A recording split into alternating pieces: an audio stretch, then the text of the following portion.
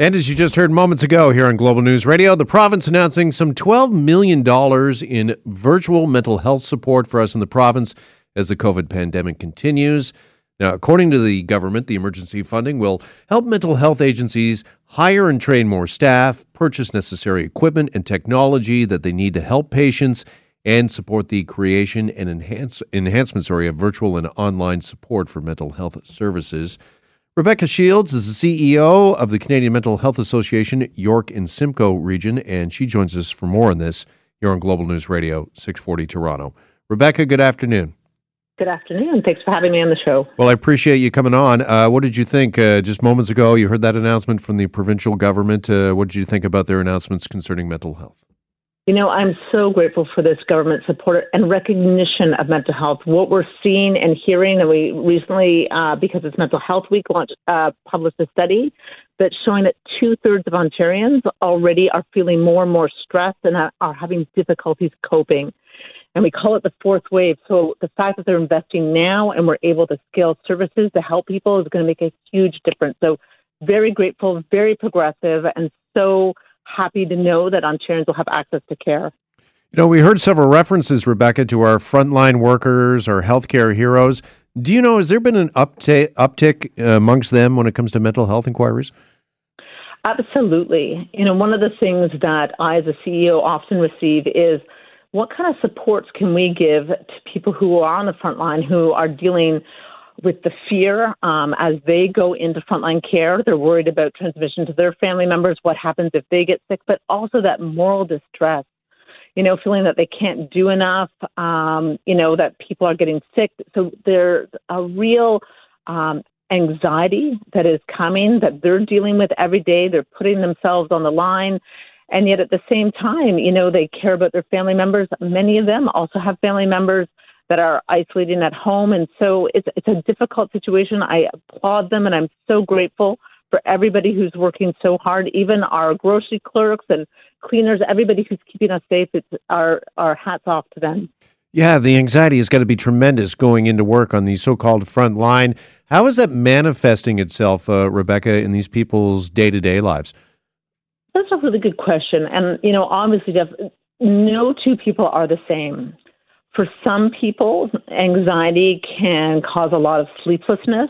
It can cause people to be angry, and maybe they eat too much, or they, you know, drink too much, or maybe they're finding that they're, you know, losing their temper. Maybe they're finding that they're just tired all the time. You know, it really expresses itself a different way, but they just don't feel like themselves. They don't feel like they're coping. Another really common experience is where, you know, your mood just seems to fluctuate really quickly. Like one moment you're kind of okay, and the next moment you're breaking down and crying in the car. We call it labile, but it's really about these sort of ups and downs of emotions that people are feeling all the time, and feeling very alone and isolated, and as if they're the only one going through this. So that distress, and that people need help coping. And it's, you know, all of us are going through that. Even people who are staying home, they may be looking after children and feeling pulled and stretched. You know, it's common to a lot of people, but certainly, you know, people who are going through economic loss and changing job opportunities or losing their jobs, a lot of us are feeling, you know, the impacts of this pandemic. And that's why Canadian Mental Health Association and our other mental health care partners are there to support people. You know, that was my very next question for you, Rebecca. What about those that are just at home? Because we're living in an era now of isolation, that we're at home isolating, we're social and physical distancing. Are you also seeing an uptick of calls and inquiries from, I guess, the everyday person that's maybe facing some new challenges that they didn't before? You know, absolutely. You know, again, we did this study, and people are feeling that they're sort of coping okay with isolation and sort of not. And most of the time, they're saying, "I tell people I'm fine, but I really feel like I'm not fine." And although they're grateful for things like Zoom chats, they're also feeling disconnected, because there is a disconnection between being face to face with somebody and being on a Zoom chat. And so they're experiencing that. Again, many people have faced job loss and uncertainty of when things are going to be opening up.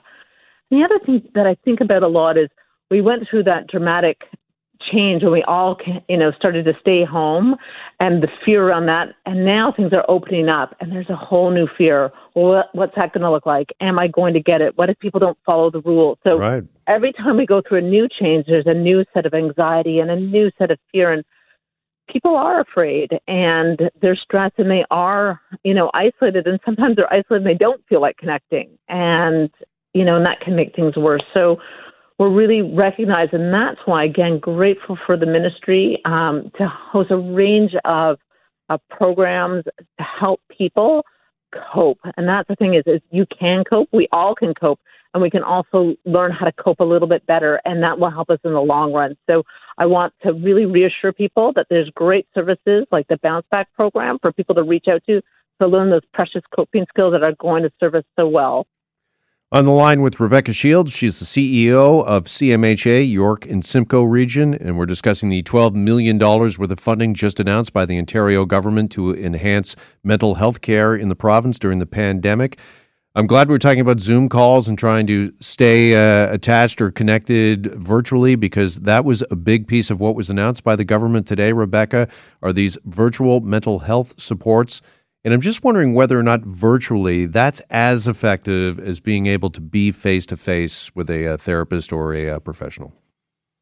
So, one of the things I'm going to say is yes, there is a lot of great evidence-based programs, and the government absolutely did invest in programs like Bounce Back that are evidence-based, that have been running virtually in the province for 5 years. And we know that it works because we have coaches to individually support people and help them access material in a variety of languages.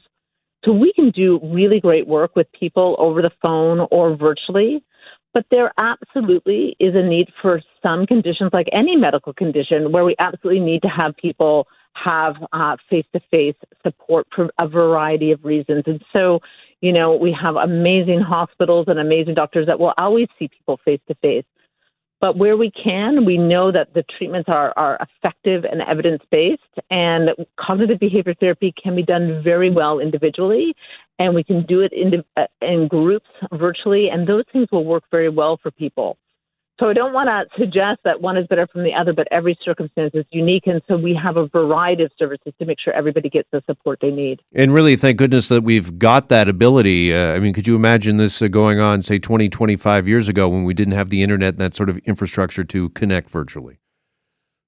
It's a really frightening thought that we've talked about that a lot. And it's amazing to me how quickly people have adapted, and the fact that we have the technology, that the tools are there, and people are opening up to these tools and finding new ways of using them, and they're accessible to people on phones. And there's been great support in terms of even for the most vulnerable people, ensuring that they have cell phones with data plans so that we can connect with them to keep them out of hospital. So we've been doing a lot of work to make sure that people who need support have the access to support. All right, just finally, Rebecca, in this moment of isolation and distancing, it might make it harder, I think, for some people to realize that they actually are suffering. And I know the CMHA, you are urging everybody, your mantra, your slogan is get real, be real with yourself, what you're feeling, what you're experiencing. Is that message more important than ever now? I think so. And thanks for saying that. One of the things that I remind people all the time is, we all have normal ups and downs, and that's part of being human and our humanity. But we really need to chat with our friends and our loved ones and our families. And when we feel like, oh my gosh, it's been 5 days and I haven't talked to anybody, or I've been crying consistently for a while, or I haven't been eating, or I haven't been sleeping, when the patterns of behavior start to become such that they're really interrupting normal routine, just reach out and get help. Even if it's just a phone call to talk to somebody, we have wonderful people to, walk you through an assessment, talk to you, make sure you get the support you need. Why wait? This is happening to all of us. It's totally normal.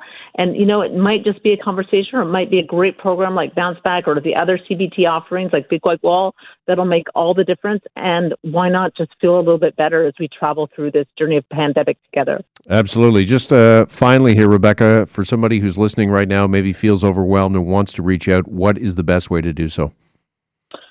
I think the best way to do so is call your local CMHA or call your local mental health support service. you're in Toronto, so if you're in a crisis, certainly reach out to your distress center, or you can just go on to bouncebackontario.ca and refer yourself to Bounce Back, and we'll have somebody on the phone to talk to you right away. Rebecca, really appreciate the time with us this afternoon. Thanks so much for coming on. Thank you. Take care.